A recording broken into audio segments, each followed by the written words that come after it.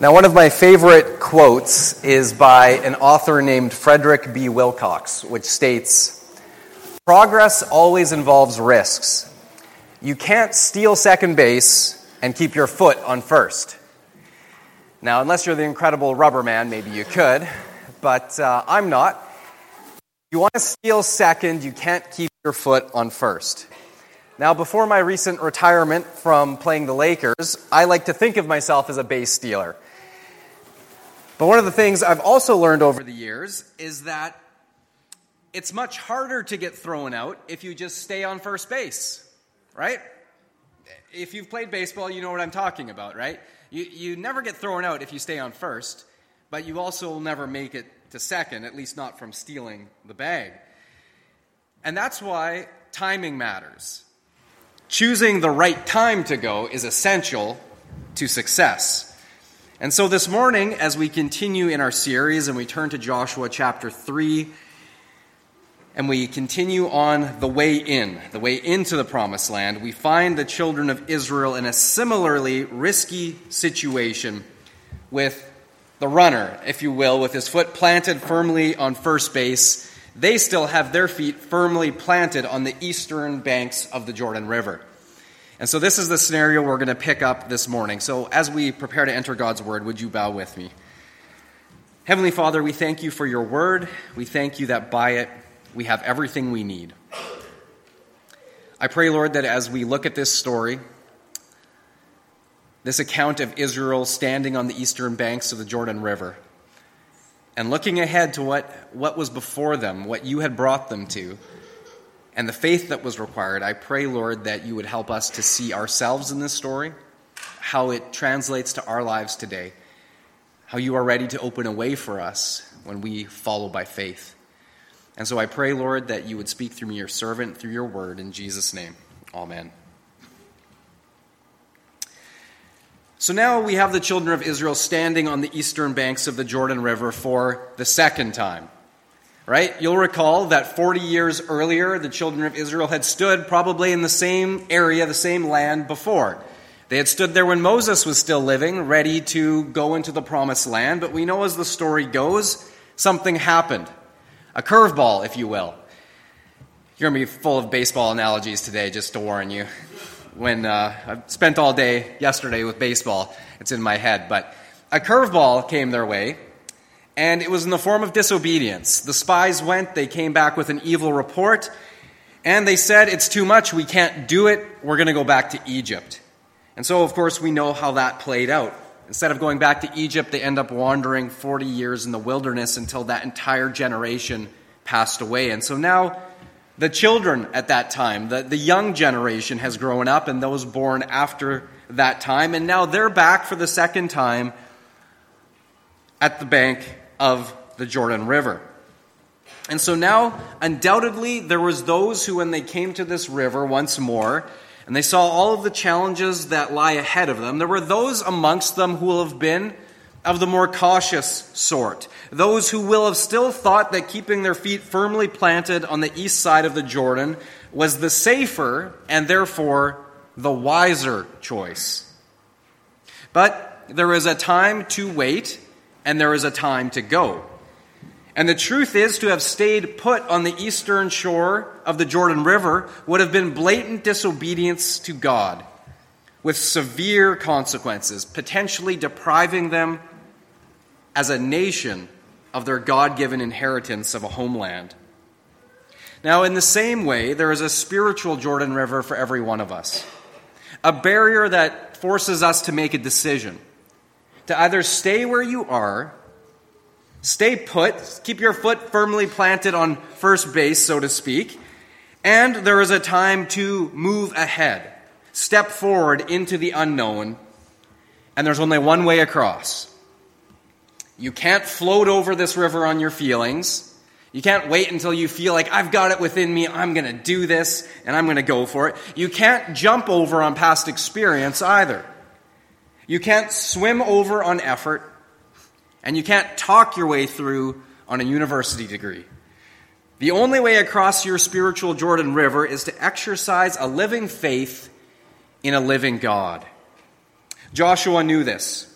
So let's take a closer look and see what we can learn from his example as he led the people. Turn with me to Joshua chapter 3, and there we'll look at the first 3 verses. Joshua chapter 3 and beginning in verse 1. Early in the morning, Joshua and all the Israelites set out from Shittim and went to the Jordan, where they camped before crossing over. After 3 days, the officers went throughout the camp giving orders to the people. And we'll stop right there. The first thing we can see in this story is this: we must listen carefully to God's orders. I want to emphasize the word orders. You see, Joshua had already received Israel's marching orders directly from God himself. And now Joshua is relaying them through his officers to all the people. And I want you to take note that Joshua's officers were not giving suggestions. Okay? These are not suggestions, these are orders. They are orders to be carefully listened to and executed. They are to be listened to and obeyed. I think too often we as Christians are guilty of listening to God's word as a suggestion book. We read this, we hear commands, orders, but we take them as, well, that's a good suggestion. I'm going to think about that and see if that somehow applies to my life. And yet here we see that what Joshua and through his officers is giving to the people are not suggestions to go across the Jordan River. These are orders. I think our Clarny Mennonite Church children's choir song, one of the all-time favorites, says it best. You probably sang it as a kid too. The one that goes, I'm in the Lord's army. Right? And so it goes like this. I'm in the Lord's army, so I'll think about it, and if what he says seems good to me, I might get around to doing it sometime, eventually. Is that how the song goes? No, it doesn't go like that. All right, help me out here. It goes like this. I'm in the Lord's army. Yes, sir. Right? And that's where my sons karate chop each other. Yes, sir. There's only one response to that statement. I'm in the Lord's army, and it's yes, sir. It's not, I'll think about it. I'll get around to it if I feel like it. No, these are orders that demand execution. They demand obedience. And so we must listen carefully to God's marching orders and then say, yes, sir. Number 2, we must watch carefully for the Lord's movement. Let's continue in verse 3. When you see the Ark of the Covenant of the Lord your God and the priests who are Levites carrying it, you are to move out from your position and follow it. Then you will know which way to go, since you have never been this way before. Now, you'll recall that when the children of Israel traveled in the wilderness, they followed God's pillar of cloud by day and pillar of fire by night. So as they're traveling along, when the pillar would stop, they knew that that was the signal for them to stop.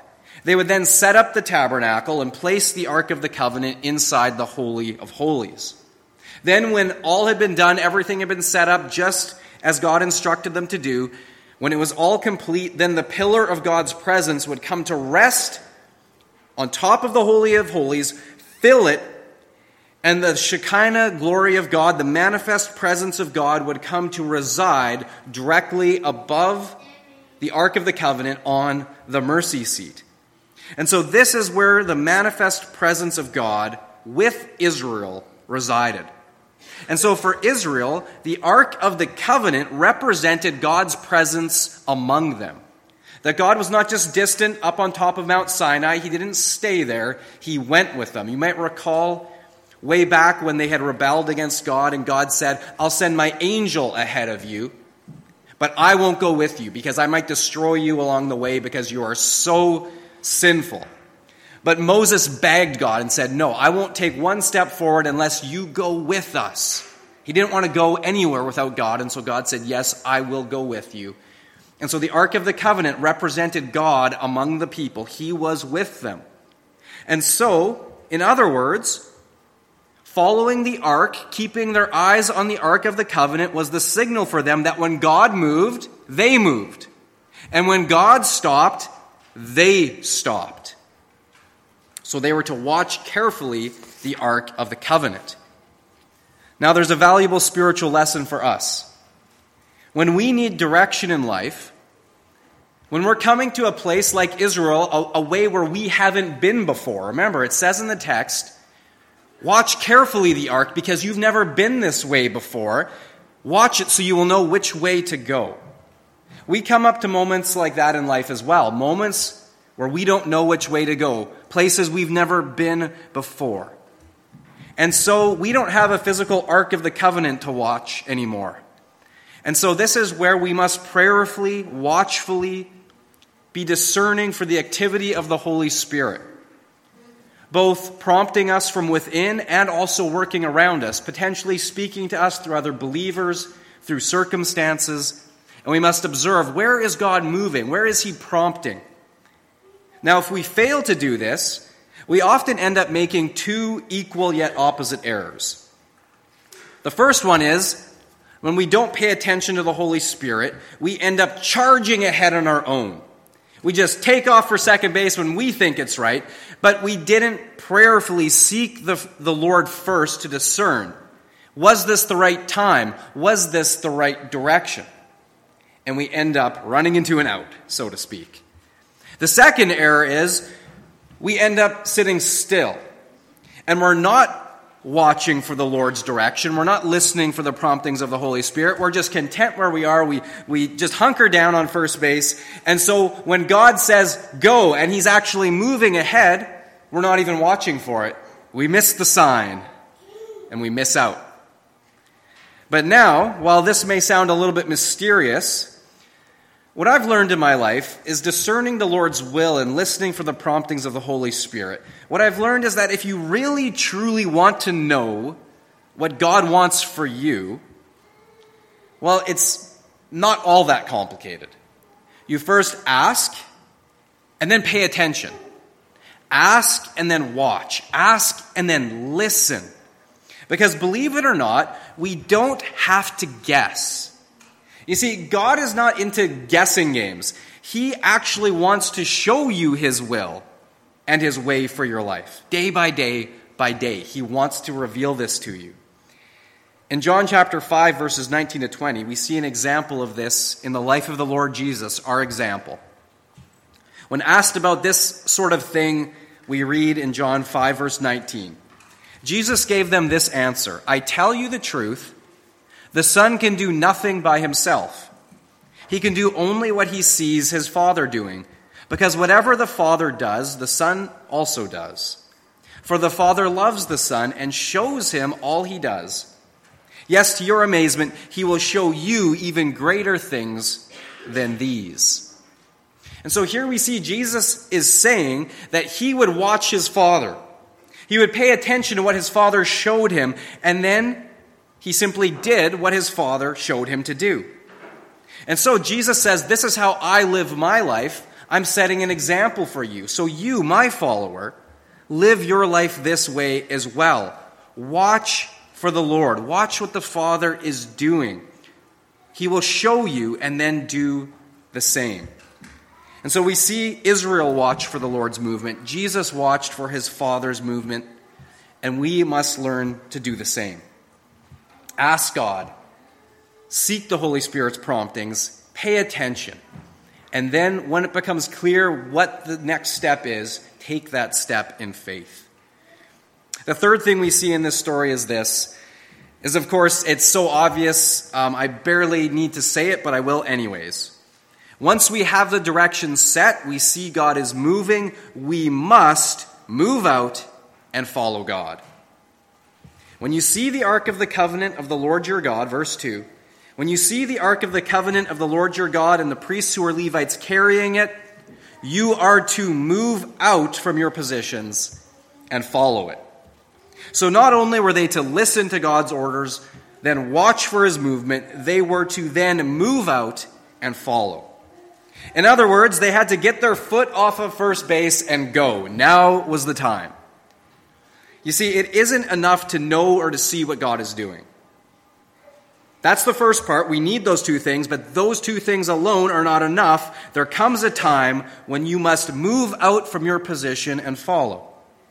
Now, this is where the old rubber hits the road. Israel has to actually cross the Jordan River. They have to do it.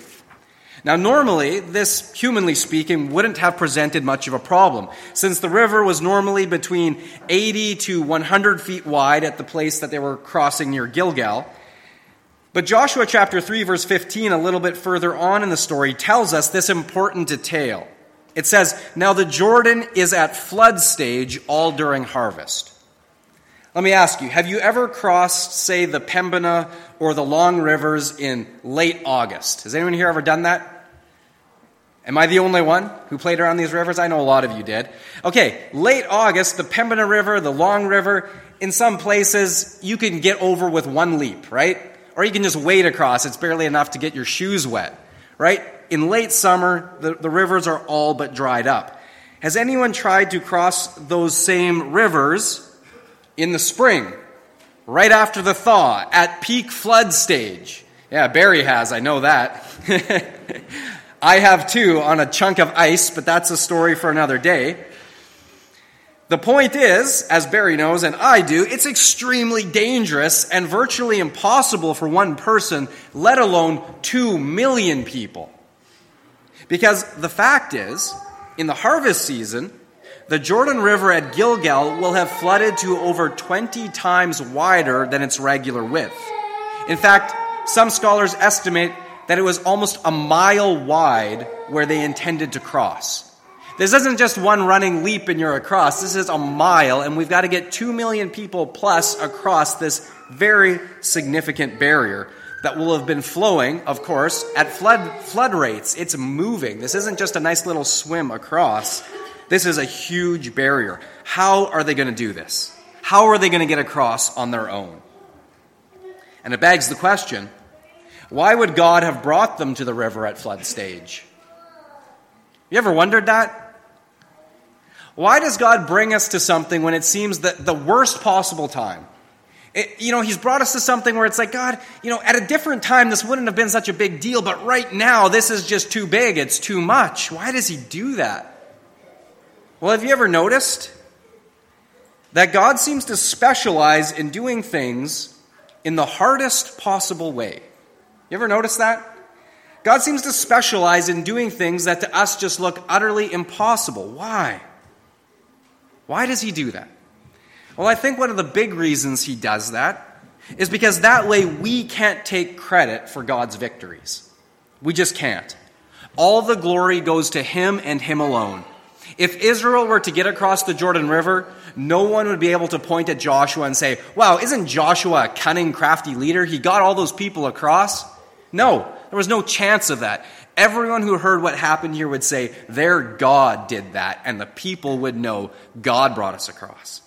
And it's the same way for us.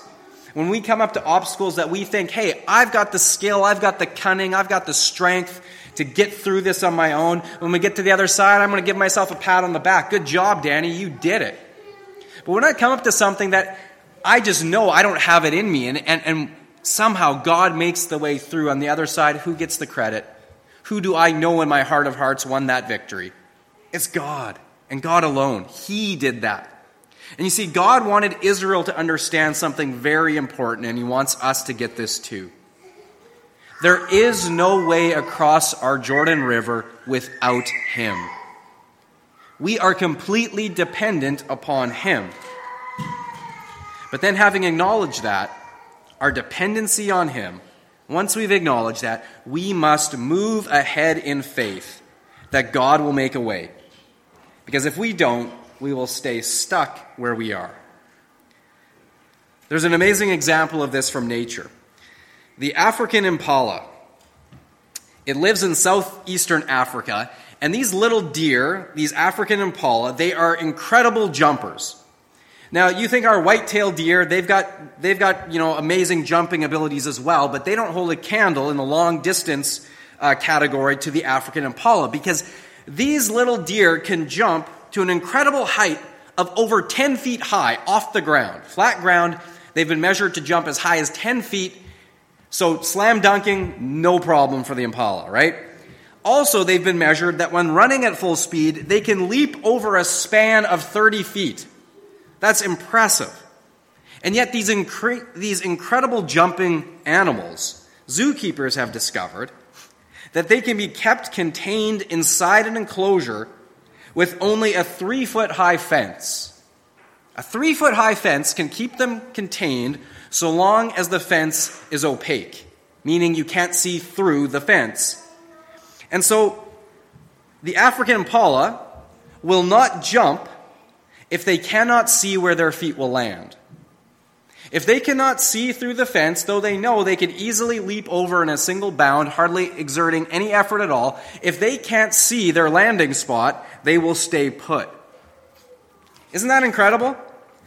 Zoos in the world know this, and so they craft it in such a way that they don't need to build an 11-foot-high fence to keep them contained. No, 3 feet will do it so long as they can't see where their feet will land. One might say that the African impala is risk-adverse. Well, unfortunately, this is often an accurate description of Christians as well. We want ironclad guarantees from God. Better yet, we want God to show us what's on the other side before we take the leap. We want him to say, hey, here's the cushy landing spot, then I'll jump. But 2 Corinthians 5 verse 7, a simple statement yet so profound, our call to worship. It tells us that Christians are to live life a different way, and it says this: we walk by faith, not by sight. We walk by faith, not by sight. You see, our human wisdom says, show me and I will follow. But God says, follow and I will show you. Do you see the difference? And so, follow we must. Not having seen first, but God says, follow and I will show you. And I will show you incredible things if you follow by faith. This leads us to our fourth point for this morning. We must remember that God is holy, and so we must consecrate ourselves to him. Now, I know that's a mouthful, but let's look at the verses. Verses 4 and 5 says this: but keep a distance of about 1,000 yards between you and the ark. Do not go near it. And Joshua told the people, consecrate yourselves, for tomorrow the Lord will do amazing things among you. So here we see that they are told to stay at least 1,000 yards or roughly 1 kilometer behind the ark. This isn't just a small gap. This is a pretty big gap there to keep between themselves and the ark. And the reason, you'll recall, is that the ark was dangerous. The ark was dangerous. Why? Because God's holy presence is dangerous to all sinners. God has no sin. He is perfect and holy in all that he does. And so the only way we as sinners can enter his holy, perfect presence and not be destroyed is to have our sins atoned for or covered over. And in that Old Testament era, sin was covered by the shedding of animal blood, which was then sprinkled on the mercy seat of the ark, which was the lid of the Ark of the Covenant. And so when God saw the blood, it covered up the sin of the people. A little known fact often is that the 10 Commandments were stored inside the Ark of the Covenant, basically saying that it's under the blood. The law is under the blood. God looks at the blood on the mercy seat, and so he shows mercy to the people. However, we must remember that the animal blood had no mystical power in and of itself. The reason God accepted it was because it pointed ahead to Jesus, the perfect Lamb of God, who would be slain on the cross for all sin for all time, which includes you and I. Praise the Lord. And so for Israel to consecrate themselves in that time was a lengthy and elaborate ritual process. It meant they would put away anything that did not honor God from their lives, not just overt sins, but even small, minor things that we would hardly even think of. They were to put away to cleanse themselves, to be consecrated holy unto God, set apart for him and his service. And now for us today, to consecrate ourselves is profoundly simple in comparison to what Israel had to do. All we must do is to sincerely go to the Lord in prayer, ask him to examine our hearts and our lives, and then confess whatever sin is revealed. Ask God for his grace to cover it, and his strength then to repent of that sin fully and to follow him in obedience to what he wants for our lives. This is to commit ourselves wholly consecrated to his service. And the bottom line of all of this is this. For Israel, if they desired for God's power to be revealed in an amazing way, which Joshua said, they couldn't treat sin lightly in their own lives. They had to get rid of it. They had to consecrate themselves for God to reveal his power. And so too, we can't continue on living in willful sin and expect God to reveal great and mighty things to us. We must repent and consecrate ourselves wholly to God if we are to follow him and see his mighty power at work. And that's the fourth and sobering principle we learn from this story. Number 5. Finally, again, this is very close to number 3, but it's a step further. Number 5 is this: we must step into the water. I know there was a great gospel song that goes, "Step into the water, way down a little bit deeper." Well, this is about not just going way down a little bit deeper. This is stepping into the water and hoping you don't drown. Okay? Because remember, we're stepping into a flooded river at flood stage. The current is fast. They're carrying an extremely heavy Ark of the Covenant. The prospects of them being washed away in the flood are very high if God doesn't show up and do something. And so we read in verses 11 to 13. "See, the Ark of the Covenant of the Lord of all the earth will go into the Jordan ahead of you. Now then, choose 12 men from the tribes of Israel, one from each tribe. And as soon as the priests who carry the Ark of the Lord of all the earth, set foot in the Jordan, its waters flowing downstream will be cut off and stand up in a heap." Now remember, the river was almost a mile wide, and there were 2 million people who had to cross, and yet the Lord wanted to get them over. They couldn't build a bridge. There wasn't enough time or materials. They couldn't transport everyone over in boats. They couldn't swim. But what God was teaching Israel was that the river was not their problem. It was his problem. So if they could muster the faith to simply put their foot into the water, to put their feet one in front of the other, God would take care of the river. So all we must do is put one foot in front of the other.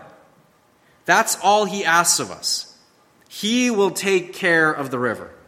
And so, my friends, the Lord is greater than any problem that you have ever had or ever will have.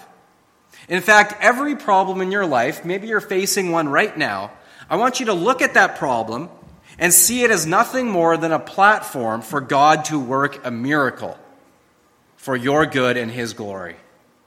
So we need to remember that what the Lord has promised to do, he will accomplish.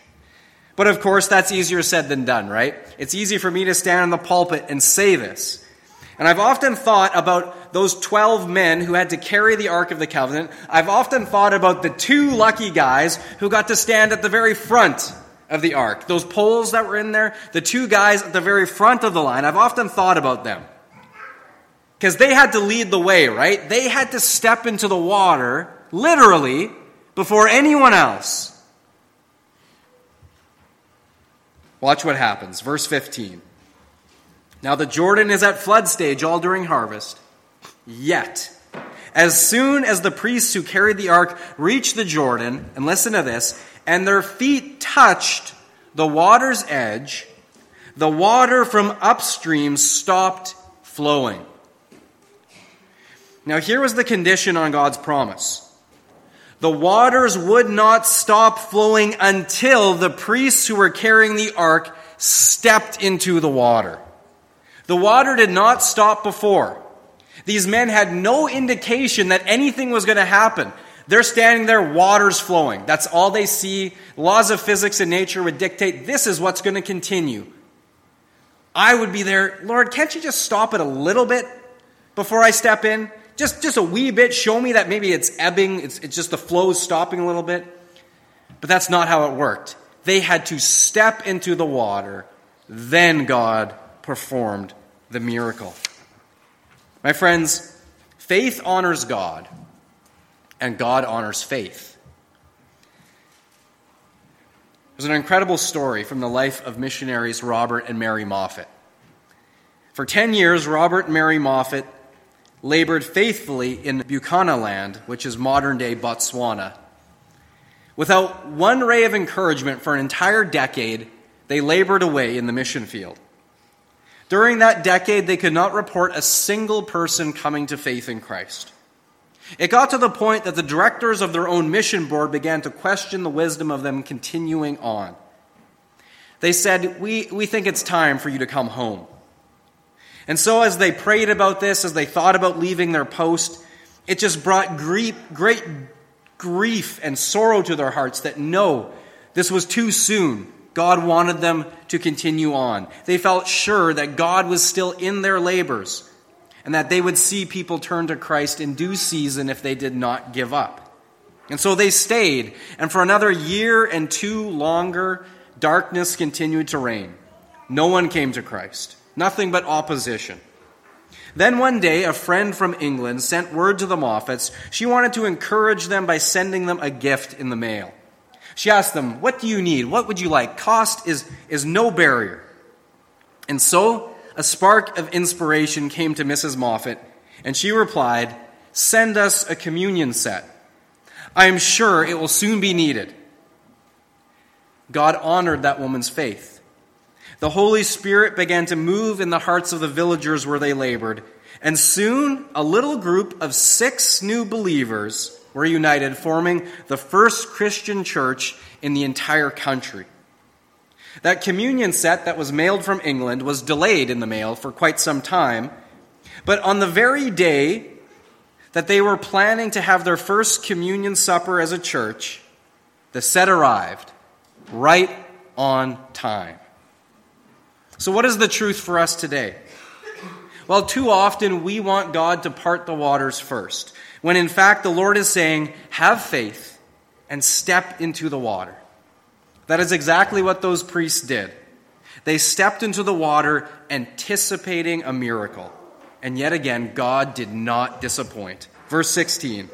The water from upstream stopped flowing. It piled up in a heap a great distance away at a town called Adam in the vicinity of Zarethan, while the water flowing down to the Sea of Arabah, the Salt Sea, was completely cut off. And so the people crossed over opposite Jericho. Now, interesting note here is that the city of Adam is located some 20 miles north of where the children of Israel crossed. And so when we think of that little picture of the Jordan having this narrow channel cut across, no, it was at 20 miles.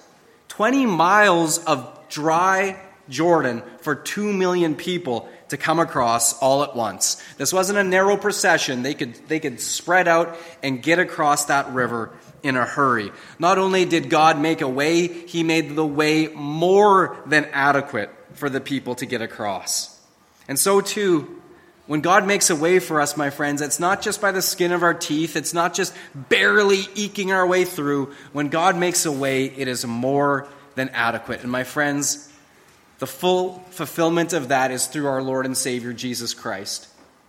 When God made a way for us to come to him, he didn't say, it's just barely going to get your sin covered. No, it is an ocean of grace, my friends. It is a way through Christ that is so sufficient, so all-sufficient, that when we come to him in simple faith, stepping forward, the way is open. And we are across that river. And so I want to encourage you this morning by reminding you that the God who did all of that for Israel is the same God that we serve today in 2019. What he did for ancient Israel, he can do for us. He was able all throughout Scripture, and he is still able today. Regardless of circumstances, God is able to overcome the most overwhelming obstacles. And remember, when you face problems in life, they're not your problems, they're his problems. It is never about what we can do. It is always about what the Lord is able to do through us as we respond to him by faith. As Ephesians chapter 3, verse 20 says so well, now to him who is able. I love that. He is able, my friends. He's not just straining. No, he is able to do immeasurably more than all we ask or imagine, according to his power that is at work within us. To him be glory in the church and in Christ Jesus throughout all generations, which includes ours, forever and ever. Amen. Let's pray. Heavenly Father, thank you that you are able, more than able. Thank you that you are making a way. And that when we come up against our Jordans, against our problems, whatever they are, Father, help us to see that what's impossible to us is not only possible with you, but to you it is nothing. And you're more than interested in making a way for us when we step forward in obedience to you and in faith. For Father, faith honors you, and you delight in honoring faith, even the size of a mustard seed. Thank you, Lord, that all things are possible to them who believe. And so, Father, today if we come to you and we find our faith is weak, please strengthen our faith, Lord. If people are here today and they're at that point of decision, trying to discern what is the way forward, what would you have me do, and what is the right time, help each of us, Lord, to learn to listen to the prompting of the Holy Spirit, to see where you're moving. And then once we know the way, to have the faith and the courage to step forward and see what mighty and amazing thing you will do to make the way for your glory. Thank you that this is the way that you have worked with Israel, and this is the way you continue to work with us. And Lord Jesus, if there's anyone here today who recognizes they haven't taken that step of saving faith by placing their trust in you, Jesus, to forgive them of their sins, that your blood would cover them up, that they could be welcomed forever into your family, O God, I pray that right now by your Holy Spirit, open their heart to see that this way is open for them right now by you, Jesus, and by your cross. Help them to take that step of faith, and you will welcome them. Thank you that this is your work, and we trust you in it. In Jesus' name, amen.